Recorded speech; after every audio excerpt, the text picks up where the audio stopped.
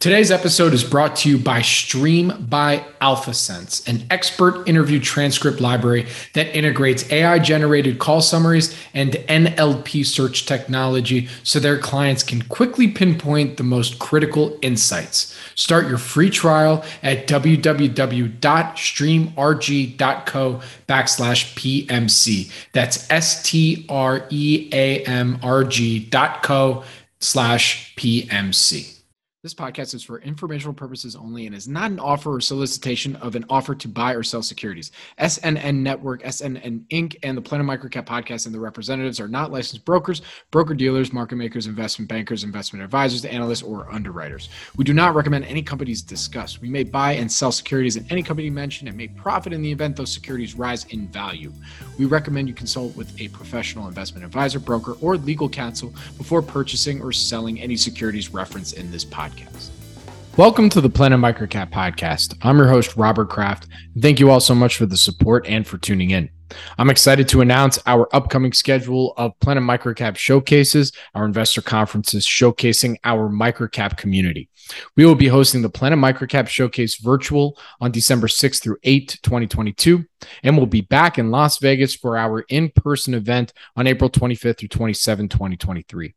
Attendance for both events are complimentary for investors, and expect to interact with microcap management teams, watch and hear insightful keynotes and panels, plus network with your fellow microcap crew. Registration is now open for our virtual event, so to join us, please visit www.planetmicrocapshowcase.com. For this episode of the Planet Microcap Podcast, I spoke with Maj Soueidan from geoinvesting.com and Kim Abril, portfolio manager at Draco Global.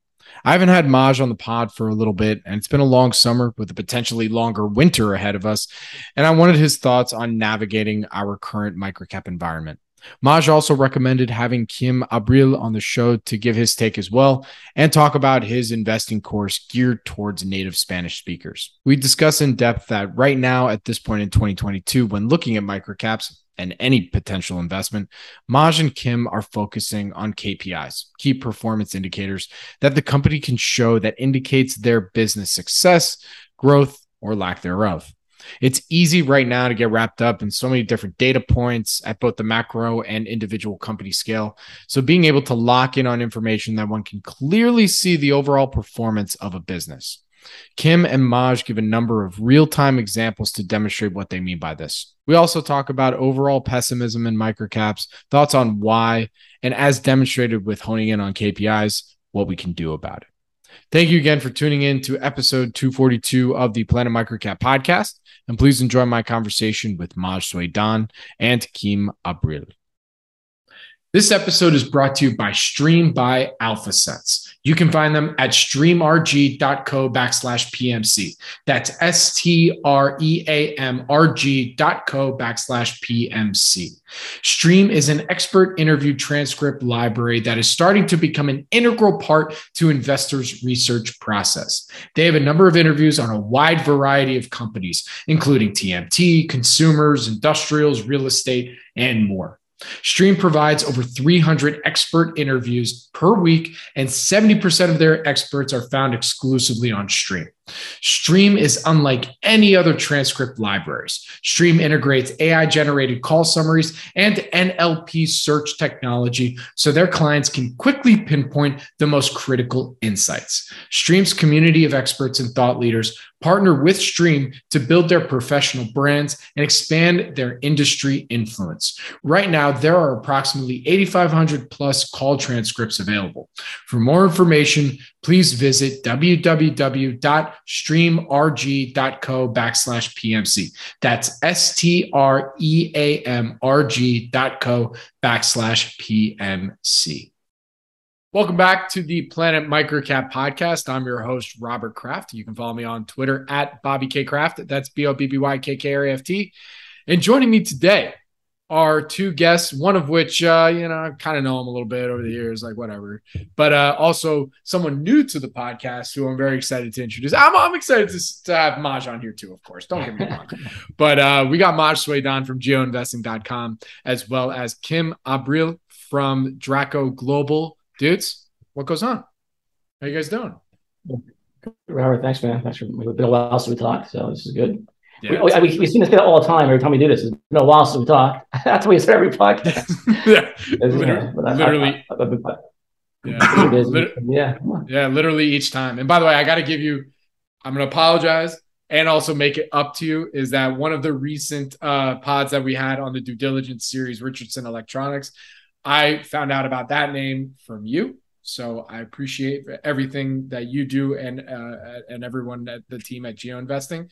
So I'm giving you kudos now for that. I'd appreciate it if you do that. You would wait till it went up first, then do it. Well, I have to get now I'm on the record. So, next time. But although I think the stock right now is about $17 or whatever, or I'm sorry, 15, 60. I hit 18. Just we've been talking about Geo since about $12, I think, 11 or $12. So we got a little nice chunk of profit in right now. So I just got Ed's book. Did you get Ed's book yet? Are you on the early mailing list?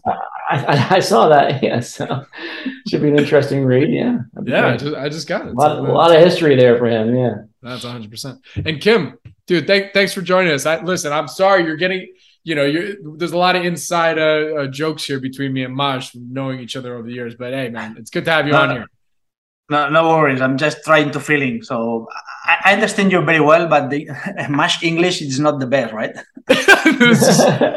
I gotta tell you, Kim, already your English is way better than Maj's. Let's just be real. Especially when Maj is joking, so it's not really easy, right? Yeah, that's for I'm never joking. No, he's never joking. He's very. But anyways, Kim, before we get into, because I brought you guys on here today because I look, like we said, it has been a while since we've had, Maj on here, and obviously our first time interviewing you, Kim. But I want to kind of get your guys' feeling and flavor and take on, obviously microcaps have gotten killed this year. Wanted to see where you guys were at with that. But before we get into it, so that people know who you are a little bit, Kim, can you give us that quick background on who you are and your fund, Draco Global? Okay, so I'm located in Spain, in Barcelona. I was working in this business from the big tech bubble. So I remember that my first job was at 22. I was doing my master's related to business and financial markets, and then I'm going started to an asset management here at that time. So it's not the best time to appear in the market because people was really crazy here. But before going to like a professional profile, I used to invest my money in the companies that right now I'm not investing. Like you can imagine, like high growth companies that you have big expectations for business growth. So I learned with some experience in the tech bubble. And then I'm just starting in data asset management in 2001, 2002. And then I was in 3 or 4 different asset management here in Barcelona and in Spain, sorry. The good thing is when I started in asset management, I started in equity. I'm not starting in fixed income or alternative. And then I'm moving to equity markets. And where I started my first asset management, there are a vacancy in small caps segment. So this is perfect for me because I'm just starting in the small cap segment. So my first role in my asset management is to travel around Spain to visit companies like, maybe you don't know, like companies like Vidrala, Viscofan. And this kind of companies are the quality small cap companies in Spain, but the universe of companies in Spain that you can invest maybe are 40, 50, or maybe right now are more, maybe are 60, but at that time could be 40. And my work is to travel to talk with the CEOs, the CFOs of these companies to try to understand very well that companies, because my universe was really small, and then to try to reach and decide if that companies could be a good investable for the funds. Then I moved to European stocks at the same time for small caps. And then at 2017, I know some guy from one big investment bank in London, because for my job in this different asset management, I used to travel to London because to meet CEOs, to meet management. and I used to work with 3 different asset investment banks. And in one of these, I meet one guy who is really famous right today and who is still in the investment bank. And he proposed me to create a hedge fund and to join forces because he thinks that with his macro style and my micro style, we could make a better job together. And so for me, at that time, this is a good real idea and proposition, but they want to start with a high assets under management because he's a famous person and they want to start from zero, right? So we start to work in the fund and we make different road shows to New York, Frankfurt, London to present the fund to Goldman Sachs, to Morgan Stanley, to JP Morgan, to all the most famous or typical prime brokers in this kind of cities. But at the end, we never reach more than 20 million. So we decide not to start with the project. And this is the idea for me to say, okay, why not I could do the same, but here in Spain, like more local. And this is because in the 2017, I start my own hedge fund, not a fund. So I'm starting a hedge fund in Malta. Malta is an offshore location here in Europe. It's a typical place that you are going to set up a fund. If you are bigger, so if you start with a high assets under management, you can go to Luxembourg, but you need at least 15, 20 million euros right now. Maybe it's easier for small managers move to Malta and you can start with 1 or 2. The problem is that this is an investment fund, so a professional fund, so retail people cannot invest in this kind of funds. And for me, that was a problem with customers here in Spain because they can invest in the hedge fund. So at the end of 2020, I decided to switch the hedge fund for a mutual fund here in Spain. This is Draco Global, and this is the fund that I'm right now. And the fund is specialized in micro small caps, especially in the US, but also I'm investing in the north of Europe, like Sweden and Norway, Finland, and the UK. Right? And this is my biography across the time. Nice. All right. Well, hey, man, welcome to our wonderful wide world of microcaps. We're happy to have you. And, we're also a little bit later, I want to talk more about, one of the other reasons that you came on the pod today to talk about the course that you are working on that you want to bring to the US as well. So we're going to come back to that because first, now that we set the stage, I'm going to come to you, Maj. How do you see the market, man? I haven't seen you since Vegas. How's the summer gone for you? What's been kind of your take based on how microcaps have performed, not just so far in 2022, but even just this summer? Bobby, I'm not a market timer so much. And so I just basically, and as Kim will tell you later, the market usually goes up, although I think he's hedging, and we'll get to that in a little bit. Yeah, man, look, I just think, I don't want to beat a dead horse here, but I think we've said that the market we were in the last 15 years or so was unsustainable, and that we've been waiting for this moment of capitulation where everything just like resets and falls apart. All the the big caps, the tech companies that were just trading at insane valuation multiples on their price of sales, even though their earnings weren't that fantastic. They had a lot of debt on some of these balance sheets. They were using debt to grow. And now rates are going up, so all these stocks are coming down. And what you really need now, is I think that a really good stock picking process, and I think the old school boring kind of growth plus value type of situation is where I want to be at right now, and that's what I'm looking for. So I'm just looking for typical situations where we have companies that are growing revenue at a reasonable rate, but I'm looking more for on the cash flow side and on the operating leverage that to drive earnings. So I'm looking for a little bit of some side of sales growth, a little bit of obviously operating cash flow, and then earnings per share growth. I'm looking for the trio if I can, and then just valuing stocks traditionally on their cash flows and their earnings. And I think that's in times of uncertainty, that's what you need to be looking at, and I think that's the kind of stocks that are going to do well in this market. Absolutely.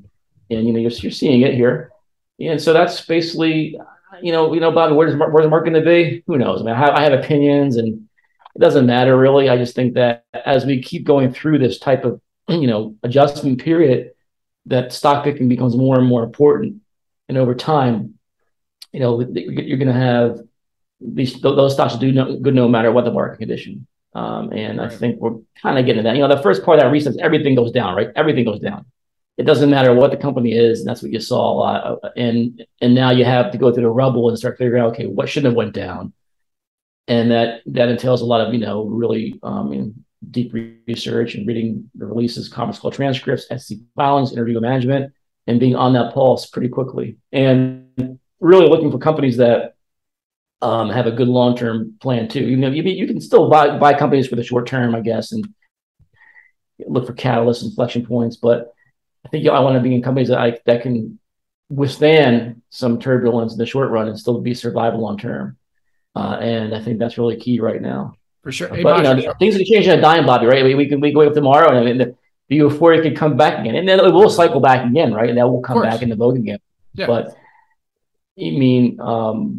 I just had never seen a market like we had for the last 15 years. It was really weird to me to see the traditional kind of growth plus value strategy is not really working on a broad sense for the smaller cap companies. And I think you're going to see a lot of consolidation. You're going to see a lot of companies get acquired, I think, because what happens in this situation, you are seeing them right now. You're seeing a bunch of them, USAC, CCOM, go on and on. But what could happen here is because there's such a fear in the market now, some of these great companies aren't going to get valued at their appropriate valuation, probably, right?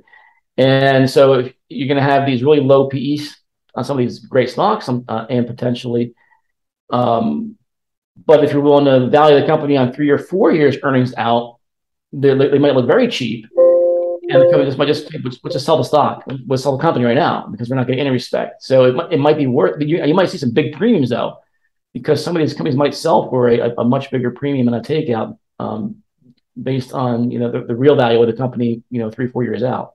It's interesting. That's on the due diligence series, I've been going back and forth on whether or not I want to include a final question, especially as things exist right now of all right, well, what's, obviously you can't allude to whether or not, you're actively selling the company right now, but are you trying to empire build or are you taking calls? Because most of these microcaps, you definitely, if they're worth anything or there is some sort of value there, the sharks are feasting. Are you actively looking at new ideas or you've been adding to your adding more? Oh, yeah, for sure. Yeah. I'm always building my pipeline. I want to have a pipeline.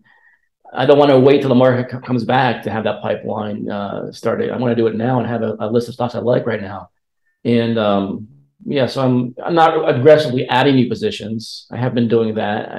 I've been shedding positions I don't like in my portfolio and being nimble in new positions.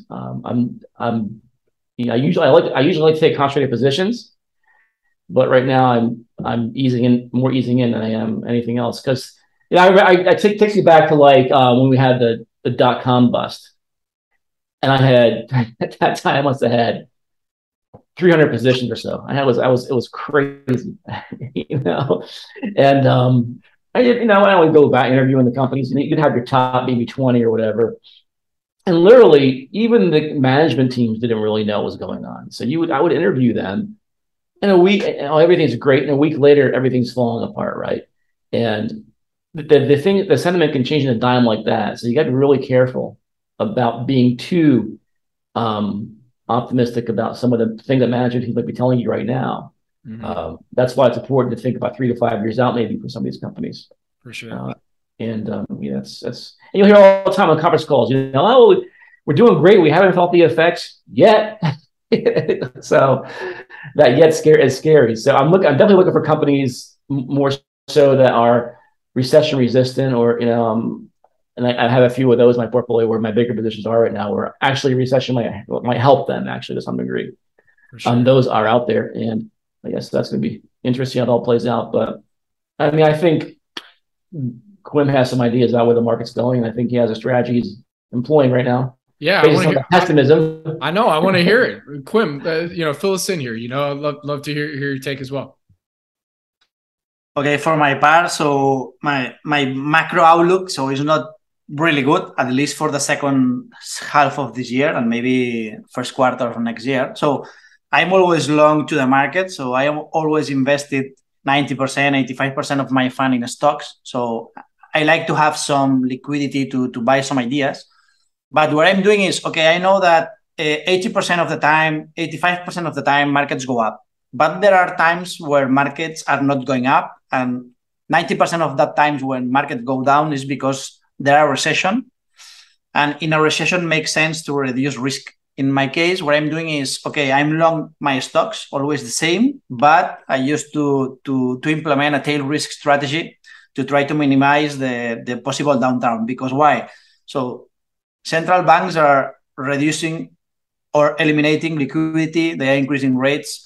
The economy is in deceleration. In the US is in recession. Maybe Europe is going to start in recession at the end of this year and maybe next year.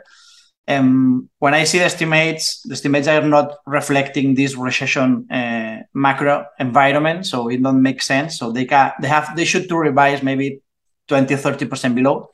So at that time and only at that time, I'm using to buy put spreads or they are out of the money. I buy that strategy when VIX is below 20, 19, not when VIX is at 30 because it's really expensive. And this is just a complementary strategy to say, okay, if markets go down 50%, I'm expecting to go down 20%, but not 50%. So buy and hold, it's okay, but there are times that you don't want to buy and hold. And I remember the financial crisis when S&P goes down 60% from max to minimum. I remember very, very clear the tech bubble. This is because I'm implementing this strategy. But 90% of my time is researching companies, stock picker. I'm the same than Mash. I like companies with some kind of not very cyclical, or they are not moving across the business cycle. I all searching for 5 attributes. Like I want a scalable business. I want a business that is not dependent for growing to the business cycle. I want some kind of recurring revenue, and I want a business that they play in attractive sector structure. Right? This is my main philosophy for stocks. And the last one, and maybe new, is I'm all investing in stocks that I can reach a KPI, not ROA. So I'm talking about a business KPI. I don't know. For example, if you invest in Medifast I think is a really good investment company. Maybe right now is not the best because you have to pay $500 a month for the Medifast subscription, and maybe if you are in a recession, you are not planning to enroll in a nutrition plan. But Medifast is the typical company that in his press release they report each quarter the 2 KPIs, who is the commercial network, who is the number of coaches. Coaches is the people that supports customers. And then the second one, who is the average revenue per coach, or the productivity. So it's really easy for me to try to estimate the future revenues if I know these 2 KPIs, because I'm not modeling the revenue growth. What I'm modeling is the number of coaches and the productivity. So if you are looking, for example, right now, one of my best ideas is Paysign. I think maybe both, that time. I'm wrong with the time because I try to invest at the end of 2020 at Paysign, because remember that Grifols, who is one of the biggest players in plasma business, Grifols and CSL, but Grifols, the headquarters was in Barcelona. So I meet many times with the management of Grifols. So I understand, I think, very well the plasma business. And I think right now, Paysign has the best conditions that you can have. So I think the best investment is not in gas, is not in oil. I think right now is in plasma, because if you read different news, if you talk with the management of Paysign, from the end of last year and from these 2 quarters, the traffic from people to the centers is growing more than double digit. The productivity, the revenue per center, is it growing? And right now it's across 500,000 a month. So and remember that. So US is in recession. So from now to the end of the year, and maybe from the first half of next year, US citizens, they are start to lose the jobs. Maybe they reduce the salary that they have for his things. And remember that right now the Grifols, they are paying $80, $90 for donation. A US citizen can go 2 times a week for a donation. So at least right now you can win a range from $500 to $700 a month if you go to a plasma collection center. So Grifols is not an investment because Grifols has a high inflation cost because Grifols is who is paying the donor for the donation. But PaySign is just a credit card that the donor uses when they go up from the center and go to a bank and they take out this $80. So I think the tailwinds for PaySign, it's really amazing. You can remember that PaySign goes from $19 to $1.5. Right now is $3. And if you only value the plasma business, because PaySign have 2 other business, but if you only value the plasma business with normal, so think that PaySign right now has 40% of the market share of the market. They have only one competitor. Remember, his competitor was Wirecard, but Wirecard was bankrupt last year. So a US private equity, bought the plasma assets from that business.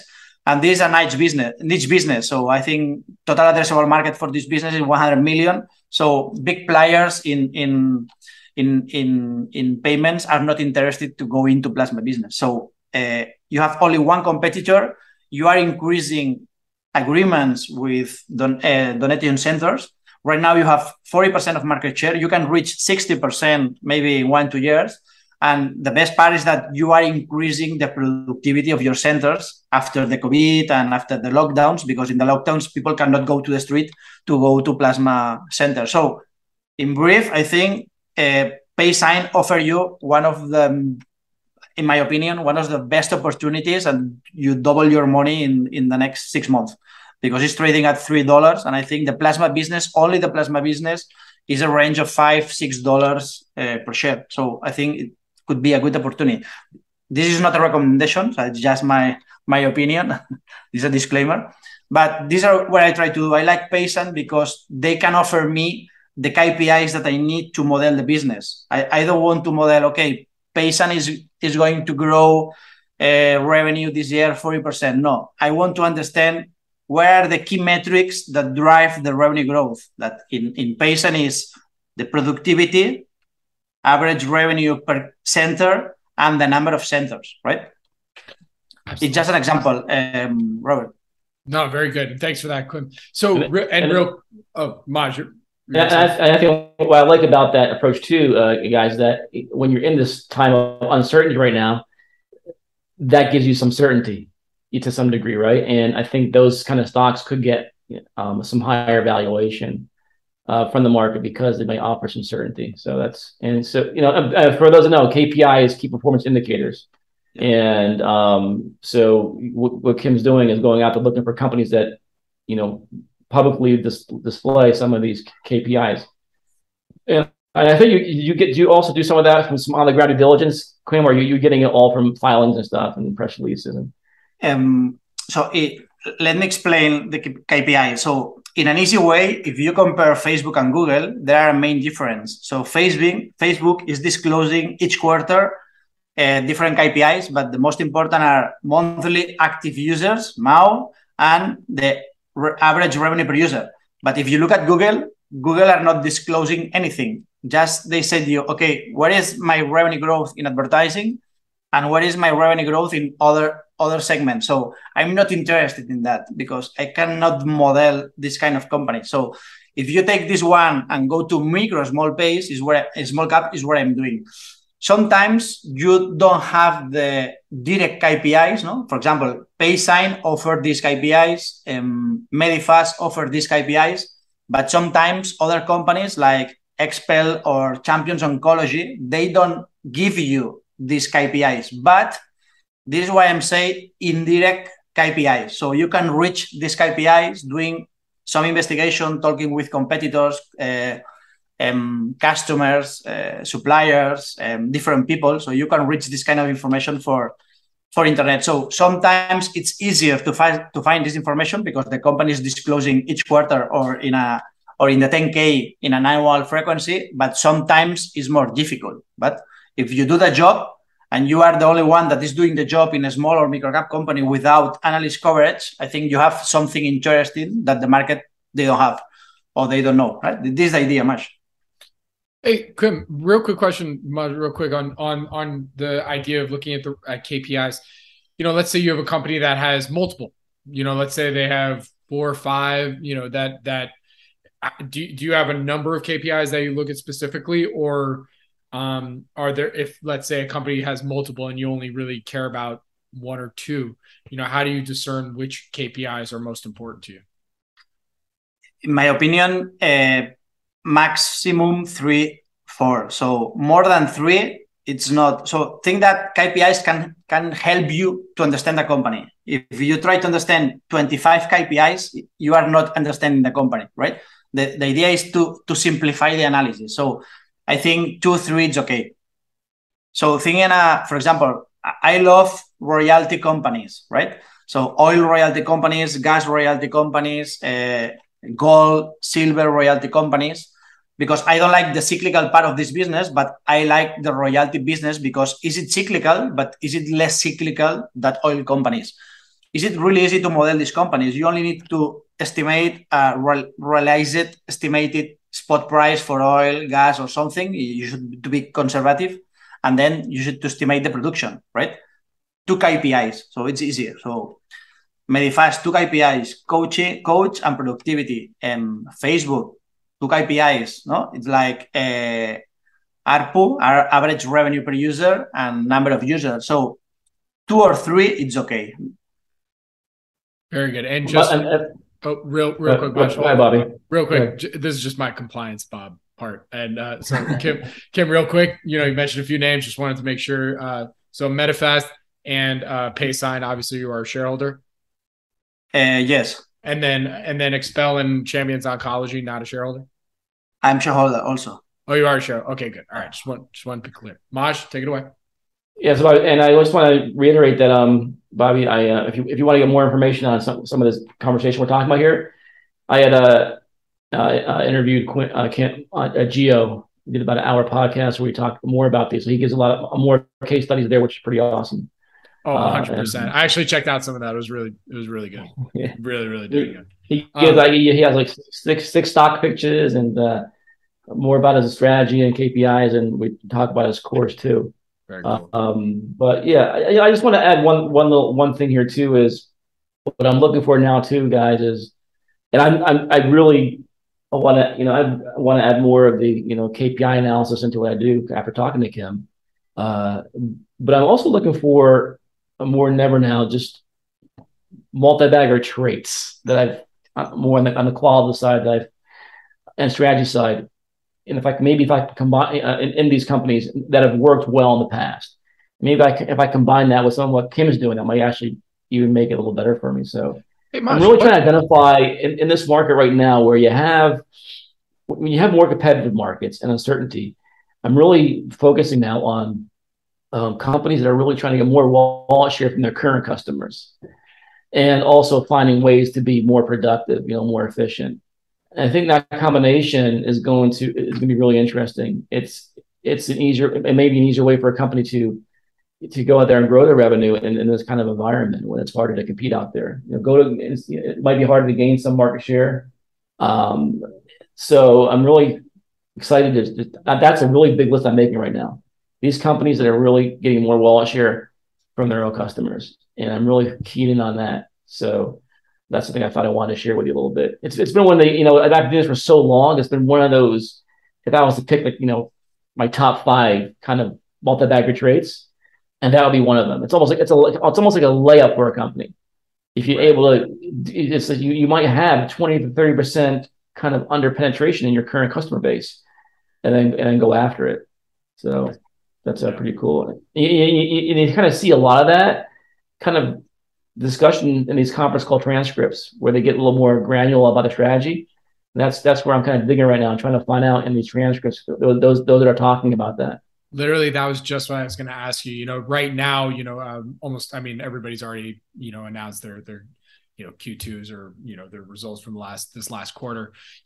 From both you, what are some of you just mentioned one thing, obviously, that you're looking for is some of the companies that are now really focusing on their own internal market penetration. Are there any other things that you're seeing from some of these recent conference calls and on the transcripts that, from companies that you like, that you're hoping to see more of from maybe new ideas, or that folks should pay attention to when they're assessing companies maybe that are in their own portfolios? Maj, let's go back to you first and then we'll go to Kim. Yeah, I'm really trying to really understand what companies understand the environment that they're in right now. I really want to know which teams really get what's going on now and have a really keen understanding of their markets. And I love those companies that have been around for a long time, because I can ask if they've gone through a similar thing in the past, how they've handled recessions. So I'm trying to kind of get an idea on that, right? But other than that, really, man, it's basically wallet share, understanding your markets that you're in, understanding the risks, and what are you doing to preserve and increase your margins. Those are really important things to me. And give me and I want to hear the worst case scenario. I want what could go wrong here. The mistake we can make as investors, like when we're having bad times like this, is get overly pessimistic. We can read conference call transcripts and say, I don't believe any management team, they're all BS, they all lie, they're all overly optimistic, which might be true to some degree. But there are some that aren't necessarily on that side of the pendulum, and that's what I'm trying to find. And I think they're out there, but to go into this thinking that they're always going to get it right is wrong too. Hey, they're not all going to be right with what they're doing, and they could be blindsided.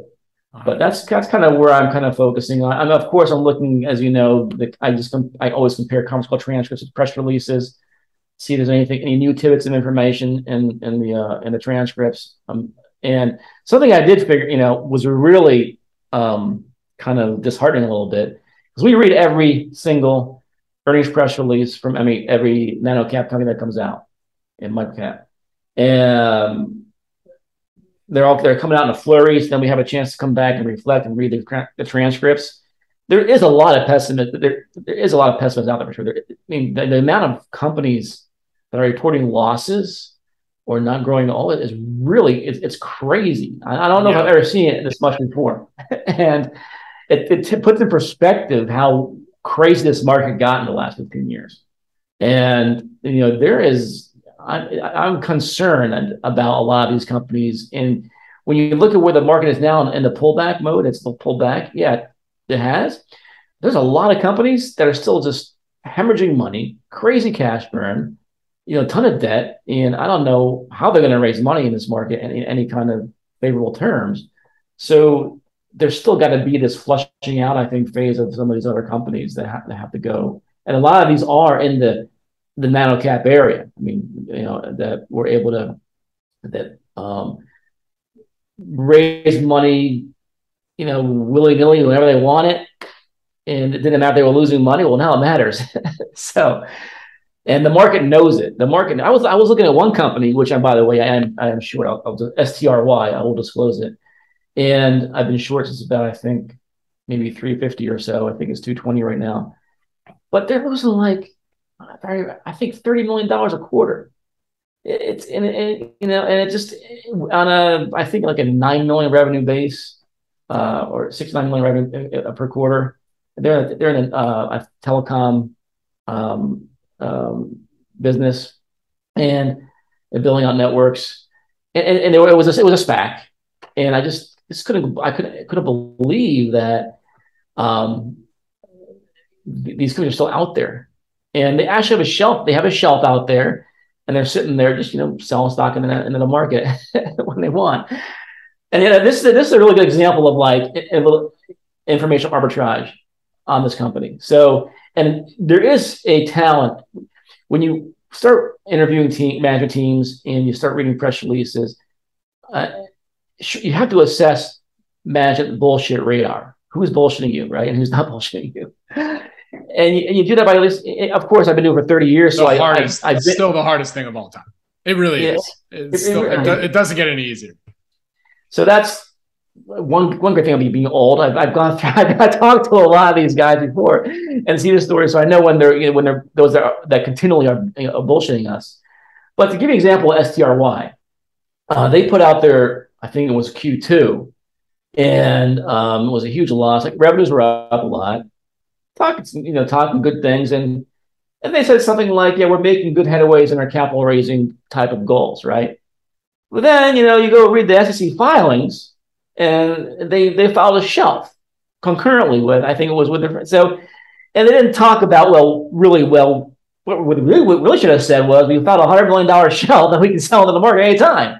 They didn't word it that way in the press release. The stock went up that day because, and then the next, when people started reading that, the shelf that they all sold it, brokerage firms cut their targets from like 10 to 5. They cut them in half, and the day after, by the way.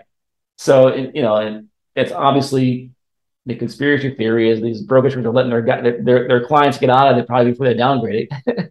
Get out here because there's a shelf here buried in the SEC filings. So that's an example of just really, I nitpick what these management teams say.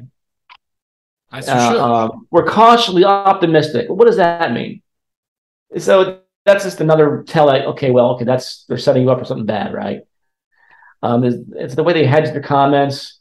We're really excited about our company medium term. Okay, well, that tells me that there's going to be some short-term issues here. All this positive stuff. Medium term, we got some strategy. You're going to be great for the medium term. Well, that means you're probably going to raise a lot of money in the short term. So the investments we're making today are going to pay off in the medium term, which means, okay, well, you're going to lose money for the next several quarters, probably. These kind of small things, right? Medium term's a new one. I like that one. On and on and all of that stuff, and it really, I still get fooled. I still will end up believing a company's not going to raise money. They raise money 2 days later. It just happened to me recently. And it's really it's a cat and mouse game. I know what you're talking about too. Yeah. But I still am very big on the qualitative. So I think you can compare the qualitative with the KPIs he's talking about, with your bullshit reader getting really good over time. That's, you need to really, that combination works really well right now, I think. But Maj, like using that example, we won't say the name, but because I've been doing a ton of CEO interviews recently, and there's been a lot of it's mostly with pre-revenue companies, and a lot of them have been, one of the main things that they've been saying. And this is a totally different type of investing, right? So I'm not saying like this is what you guys do, but even for the companies that are revenue generating that might need to raise capital in the medium term, maybe not necessarily in the short term, but in the, for the medium term, but let's say they do it a little earlier than normal, kind of thinking ahead a little bit of like, hey, things might continue to get worse. Was that bad of a decision for them to do? No, there's a different thing between what's good for the company, what's good for the investor, right? Of course. And you want to make sure that's aligned, obviously, Yeah. So what I'm looking at for now is management teams that I believe that they're going to have to raise money because they just come down so much, but they still want to they want to go through an acquisition strategy. Because remember, there's probably a great opportunity to acquire companies in this market too, where they're going to raise money, maybe hopefully above current prices, for example. Right. Show me that the person you're buying, right, has confidence that your stock is worth more than it is today. I don't mind people that come to raise money as long as it's used for great things, right? It's accretive acquisitions, paying down some debt, maybe a little bit. But you just got it's the one thing. That's what they're here for. 90% of the companies out there are to raise money, take money from you. And your goal is to find out which ones don't want to do that that in a way that's going to damage your investment. It's just it's a back and forth thing, especially in these smaller companies. Right. All right. Kim, let's bring you back in here, man. Sorry about that. So, my original question was about, things that you're looking for on the conference calls, recent conference calls, transcripts, going into, in the environment we're in today. And as you said, you see the macro environment also getting worse. So what are some of the things that you're looking for, either from your own portfolio companies or potential new ideas? So maybe the best way to explain that is with an example, right, Robert? So Mash before talks about market penetration. So where is the opportunity? For me, this is the main questions that I'm doing when I'm researching a company. So I think Medifast is a good example here. So first, I'm starting with, reading the transcripts, reading the press release, but looking at the history. If you look at the history, you can see that in 2015, 2016, there are something that changed the Medifast story.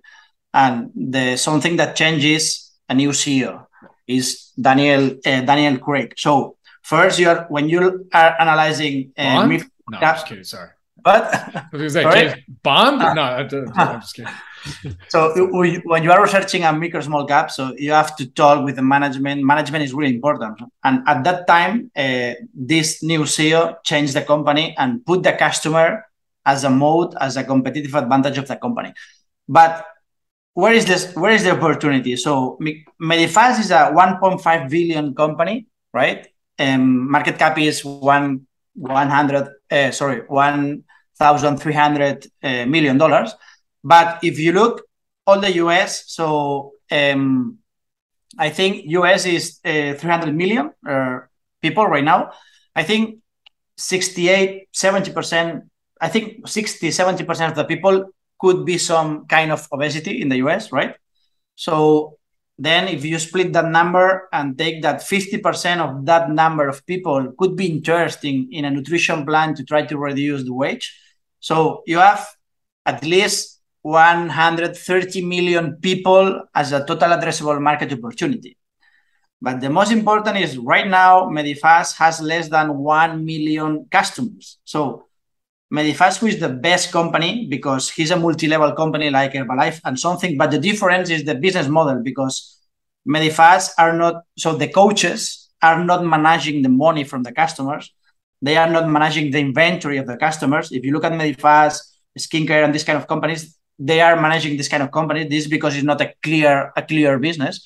But in the case of Medifast, I think all of these things are managed in the headquarters. But the most important is that market share today from Medifast is less than 1%. Medifast is growing really high in terms of coaches. Coaches, the people that support the customers. And think that you want to lose weight.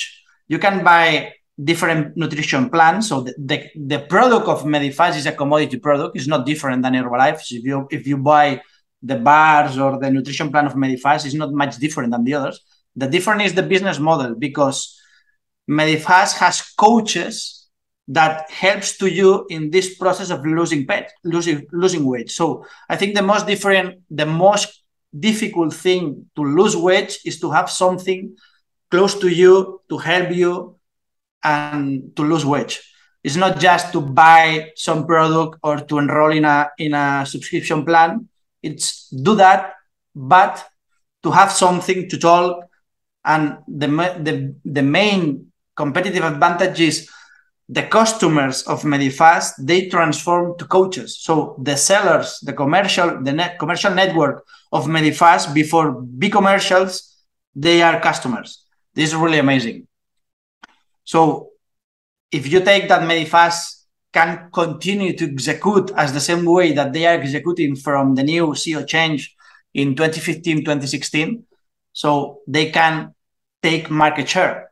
And if they have less than 1 million and the total addressable market for only US, because this business is scalable to other countries, but only in the US, the total addressable market is 130 million. This is an amazing opportunity. So I think that Medifast in 10 years, maybe they can have a revenue of more than 10,000 million, right? So this is a scalable business. The business is cyclical because if you are in a recession, maybe you are not enrolling in a nutrition plan. Okay, here I don't like it that, but I can assume it's easy to model the numbers because you have KPIs, coaches, and productivity. You can, if you multiply, you reach the quarterly revenue. You have a skin in the game because business, the management has some kind of insider ownership. So you have this kind of attributes that if joined together makes a good investment, right? This is my idea. And then I'm follow with press releases, with transcripts. I'm follow for this information. Also, I'm used to talk with a company. But for me, to try to quantify the opportunity, I think it's the best that you can do, because you are seeing that the future is really good, right? There are companies that they don't have opportunity, or they are not in the good strategy to try to capture the opportunity. And I think this example is good to explain where I'm looking, right? Absolutely. And actually that kind of hits on what Maj is also looking at too, is just seeing that the companies are just really focused on market penetration for what they're really looking for. Would that, if I had to summarize what you just said, would that kind of be more or less what you're really looking for right now? You have other example that Maj knows maybe more than me, who is Repromet Systems. The problem is that the execution is not really good. I think with Lynda, Maj, I don't know why opinion, but with Lynda it's better. But it's better. In Repromet Systems, you can quantify the opportunity because it's really easy. So you know that who is CIPI, who is this kind of immunodeficiency. I don't know in English the name, but this kind of help me match with the name in English. So this kind of rare disease that you need to inject plasma. So, and these are a really good example to try to quantify the opportunity. Yeah, and well, KRMD is a great. It used to be RAPR. They have that's very it's a pretty easy one to model. Yeah, there's a bunch of KPIs there that you can use to help you get there. But again, that was execution. They got lucky because in the beginning of their ascent, because the change in the health the Medicare billing, which basically was allowed them to start billing for what they did. They make home infusion therapy system. So, but eventually, and they had the biggest market share for their indication for what they were doing. But eventually, execution mattered. What was interesting there on that came out. I wonder, like the original management team was growing, and the kind of things went sour when he was kind of pushed out of the company, and the new team came in. I'm wondering how he would have the original founder would have done in the business. He was a little more measured, I think, in his growth expectations. He wanted to grow consistently, but not take leaps and bounds, I think. I'm curious to see. That was a situation where you had the activists come in who wanted to grow the company faster. But yeah, that's a good one. Yeah, I like Lynda right now. I like her. She's definitely. I think she's better than the prior. There was the original CEO, Andrew Cephalon. Then there was the middle CEO. I forgot his name, who came in I think in 2000, right before COVID, I think. And then you had Lynda come in after that didn't work out. And Lynda comes from Becton Dickinson. She understands the market. She came back to the roots of the company. And what she actually did was, it's a great example of what we were talking about earlier. She said, wait a second, we have this low-hanging fruit within our own market, which we haven't even exhausted yet. We have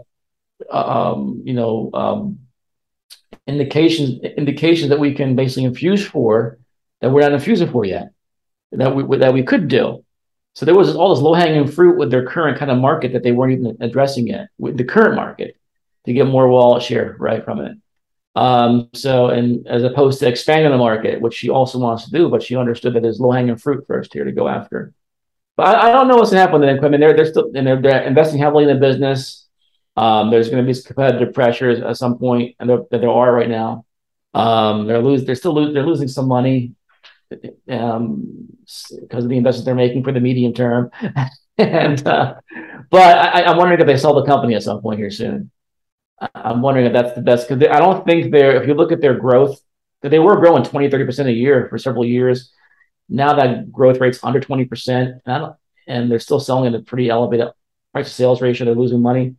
So I'm wondering if this market isn't going to like the story that much. Remember that? Do you remember when we talk about the international strategy of Repromet Systems? Right. Yeah. And that's really, Robert, this is really good to talk. So my first approximation to that company is talking with the management, also with Maj, and said, okay, we have a good model here in the US. People is transitioning from intravenous to subcutaneous. So our device, mechanical device or device here in the US with low income and you don't have you have to pay for the health. Kim, which company is it? Is this still Repromed or new? Yes, it's the same. Yeah. So the other part of the strategy is to grow internationally. But when you are doing the Peter Lynch style and you are going to talk with doctors, you are going to your most proximal hospital here in the city. I'm said, okay, let me check with any doctor here in Spain that is doing this kind of business, right? So to inject the products of CSL or Grifols to treat the CIDP and CID immunos disease, right? So when I talk with a doctor, they said, okay, in the US, the mechanical device, because it's really cheap and people don't have access to the health, right? They have to pay for that. Is it good? But here in Europe, when you have access with all the health because the government is paying for you the health, we are not using mechanical devices. We are using electronic devices. We're expensive. So when I asked that doctor, they said, I never buy this product for my hospital because it's worse than electronic. So I think the strategy is good in the US, but it's not good in Europe, right? So sometimes you have to differentiate that one strategy is good in your country, but it's not good in another country. And I think MASH at the end, Repromed Systems is going to focus only in the US. That's my opinion. And it was interesting too, is after we had that conversation, the next quarter that came out, they talked about having issues in their international growth strategy. And what was funny too, Kim, is that the original, the founder, right? He had told me, because I met him in, I think, at one of your conferences. He wasn't there, Robert, but he was at a conference that way. Sorry, I cheated on you, Robert. I left for a second to go talk to him at a medical conference, and he was like, man, I'm having international markets not as easy as I thought it would be. He understood that, and I think he was very, he was entering it very cautiously. So, but yeah, it was pretty interesting. I was like, what's Kim talking about? This isn't going to be an issue. And then everything blew up in one quarter. That's awesome. That's awesome. Yeah. All right, and real quick, are we still both a shareholder in Repromed? I still have some left. I mean, it's a really small position of mine because I bought it originally at like at 10, 11 cents, sold a lot of it in the $12, $13 area. Nice. And then I held some just for the takeout, maybe. We'll see. All right. I was emotional. That's why I kept it. I thought I was going to go to 30 in 2020 for no reason at all. Well, I want to basically, before we go here, Robert. Real quick, Kim, are you a shareholder in Repromed? Not now. So I decided to sell the shares when I talked with the doctor. But I have to say that I remember that Mash and me interviewed Linda Thorby, and I like Linda, so I like how we talk. So if the business is improving in the future, I can do again shareholder, right? Yeah. And Maj, but I will disclose I own a little bit of Pays because of Kim too, by the way. So I'll disclose that. So but I gotta bounce soon, guys. So let's talk about this class really quick. So yes.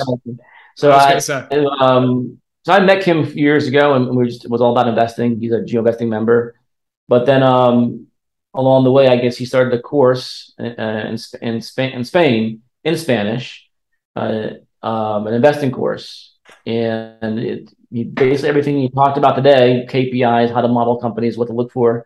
It's a very extensive course, and he wants to bring that now to the U.S. and maybe just to Spanish-speaking investors in the U.S. So I'm trying to help Kim do that. Help him maybe work together with Geo. Maybe we'll eventually we'll put a course together with him. Combine it with what he's doing plus my experience of finding multi-baggers and have like more of a very intense, qualitative and quantitative course. But so Kim, why don't you tell more? Try and give us a really brief input about your course. And by the way, on my podcast, I got a lot of information on this, so we can come back and talk. If you're interested in this, you can come back and hit me up at Geo, everybody, and we'll get you on board on that. So go ahead, Kim. So the story starts 3 years ago when I decided to create my YouTube channel. So I tried to look at the YouTube with the Spanish channels, and I said, okay, there are a lot of YouTubers talking about how to value stock, but any one of them are a professional investor. And the ones that are professional are not talking in a really advanced mode. And I said, why not there are an opportunity to create a YouTube channel with a more advanced level for people that they have some kind of minimum level, but they want to increase his level of a fundamental analysis and to increase the success in his investments. It is how it starts. And then maybe 2 years later, the own subscribers of my YouTube channel, who is niche because it's only 3,500 subscribers, they said, okay, there are two main equity courses in Spain online, but they are so introduction courses. Why not to create an advanced course? And this is how I start to think in the course. And right now we are in the third edition. So the third edition is going to start in the 17th of October next month. So this is the third edition. We have very good acceptance for the first 2 editions. If anyone to look about that, they can go to the webpage. Is it in Spanish? Okay, but they can read the people that going to the school. I don't know the word in English, like testimonial. Reviews. You can say, testimonial, but reviews, no? So I encourage you to look for the reviews. But all the people is really happy. So if you want to learn in an advanced level how to model a company, I think this course could be for you. The structure of the course is 2 blocks. One is quantitative and the second one is qualitative. In the first one, I explained 3 different models. I explained the simple model or introduction model, which is a simplified financial statement with just 1 line of revenue, cost of revenue, gross margins, 1 line for total operating expenses for OPEX, and then goes down to net income and earnings per share. Then a second model, who is a tier 2 model or intermediate model. This is the model that I'm using more for my job when I try to evaluate and analyze companies. Because if you are investing in a company with a low capex, with low capital intensity, with low cash conversion days, with not much to working capital to finance, and with a low debt or negative debt, you don't need to calculate a discount cash flow model. It's not necessary because it's not easy to do that. So a tier 2 model is the same than a simple model, but you are segmentating, or you are separating the revenue line and the cost line. Remember our examples in Medifast, Facebook, Paysign, Expel, this kind of companies. So what are the key metrics that drive your revenue line? So you separate the revenue line in different KPIs, and then you do the same for the cost lines. I don't know, for example, if you are valuing FedEx, you can look that FedEx is giving you a fuel cost inside of total operating cost, and then inside of fuel cost, they are giving you the number of kilometers that the lords going for the freeways and the price of the petrol. So you can model that, right? Then you can apply a multiple, right? When you have the P&L, you can use multiplies like P, EBITDA, sales multiple, and then when you have a company that is highly leveraged, is really high capital intensity, so capex across total revenue, it's more than 5-6%, or the cash conversion cycle, for example, like Grifols, who is more than 200 days, or you have a big working capital to finance. In my opinion, you have to compute a discount cash flow. But the problem is that if you want to compute a discount cash flow, you have to estimate a balance sheet, and you have to estimate for the future a cash flow statement. That's not easy, and we expand in the course 4 hours learning the students how to model in an Excel this kind of financial statements.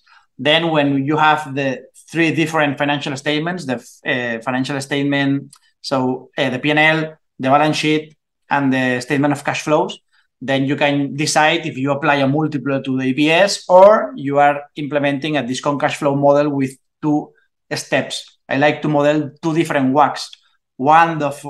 The first one is for the 5 years that I'm projecting, and here maybe I'm using a low 10 years bond rate or the equity market premium. But for the terminal value, I can do something more aggressive, and I can maybe put my macro view in the market. I can increase the bond rate. I can increase the risk premium.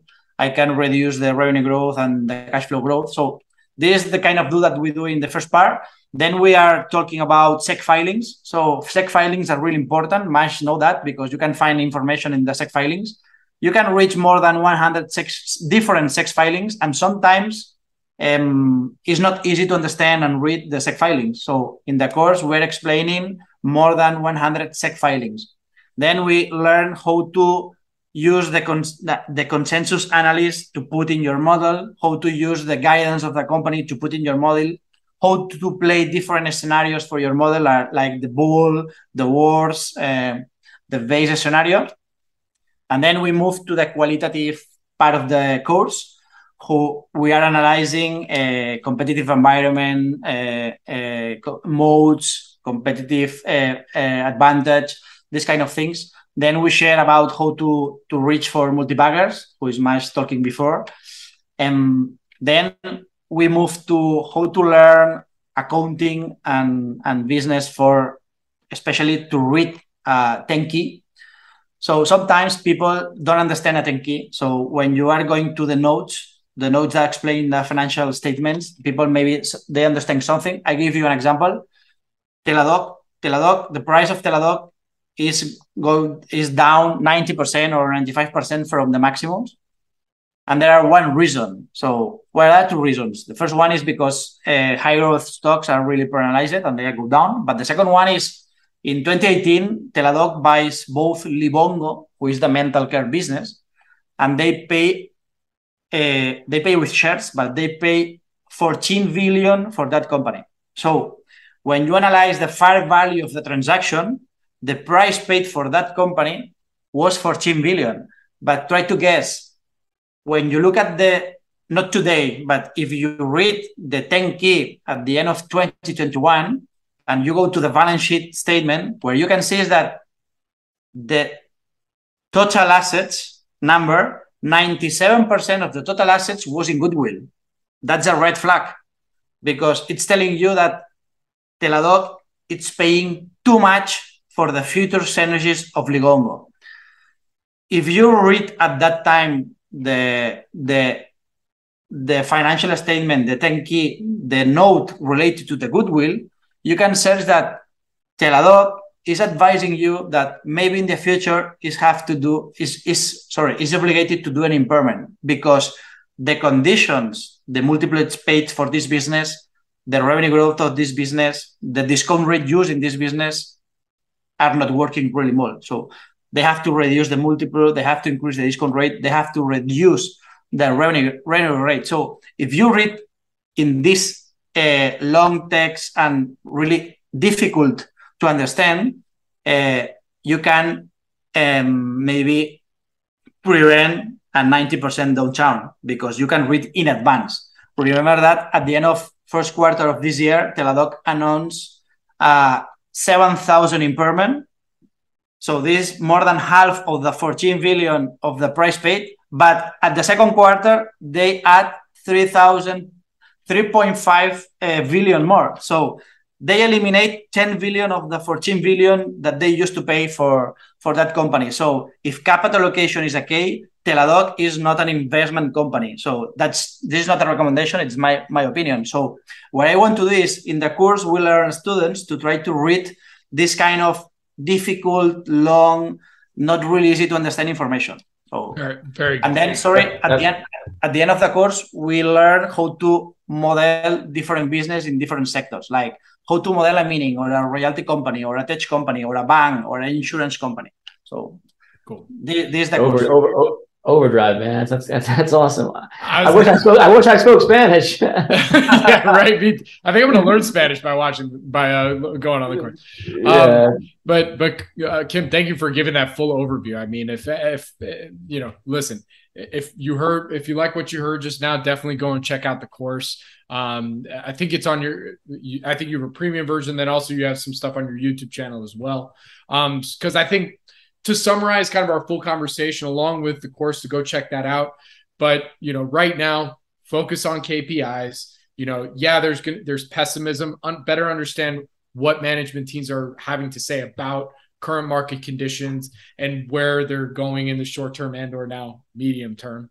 And I think those are two really key, crucial, important things to think about right now when you're evaluating your own portfolio, as well as maybe potentially analyzing new investments. And also to, maybe go and subscribe to GeoInvesting and check out what they got going on there, because some interesting stuff going on over there. Yeah, I got you. Yeah, we should do an update a couple of weeks, talk about what's new at Geo and some new things I'm doing. So 100%. Cliffhanger. Leave the cliffhanger. There's something really awesome I'm working on, so I can't wait to talk about it for next time. Hey, you're always welcome back on, both of you guys, of course. So with that, where can everybody go and find more information? Maj, you first, and then Kim, where can people find more information? Yeah, so geoinvesting.com is our website. You can send me an email, maj@geoinvesting.com, if you want to learn more about Geo or Quim's course. I can send you some clips and the full video, everything we talked about, and how to subscribe to his course. On Twitter, Maj at Maj GeoInvesting. You can follow GeoInvesting's Twitter handle. It's at GeoInvesting. Very good. And Kim? Okay, so you can reach me in Twitter like with my name. The first one is surname Abril and then Kim, or for the fan's name, who is Draco Global. Also, you can reach me in YouTube with my YouTube channel, who is in Spanish, is Invertir como un profesional, Draco TV. So this is the name of the channel, but if you write in Google, you can follow really easy. And then, this is the most common the social networks that I'm using. Very good. And Kim, real quick, there was two more stocks that you named, Facebook and Teladoc. Are you currently shareholder in either of those? No, not now. I decided to sell the Teladoc before the first quarter reporting, right? Gotcha. All right. Well, with timing. Yeah, so I think so. Robert, the idea is for Teladoc, the problem could be goodwill, but for the other company, maybe it could be inventories, or could be cash, or could be prepaid expense, or could be an earned revenue. The idea is to choose the thing that you go to the in deep in terms of red flags, right? Absolutely. I think that's a great place to end it. Guys, thank you for joining me today. Really do appreciate it. And I look forward to our next update. Thanks, Robert. Thank you. This podcast is for informational purposes only and is not an offer or solicitation of an offer to buy or sell securities. SNN Network, SNN Inc., and the Planet Microcap Podcast and the representatives are not licensed brokers, broker-dealers, market makers, investment bankers, investment advisors, analysts, or underwriters. We do not recommend any companies discussed. We may buy and sell securities in any company mentioned and may profit in the event those securities rise in value. We recommend you consult with a professional investment advisor, broker, or legal counsel before purchasing or selling any securities referenced in this podcast.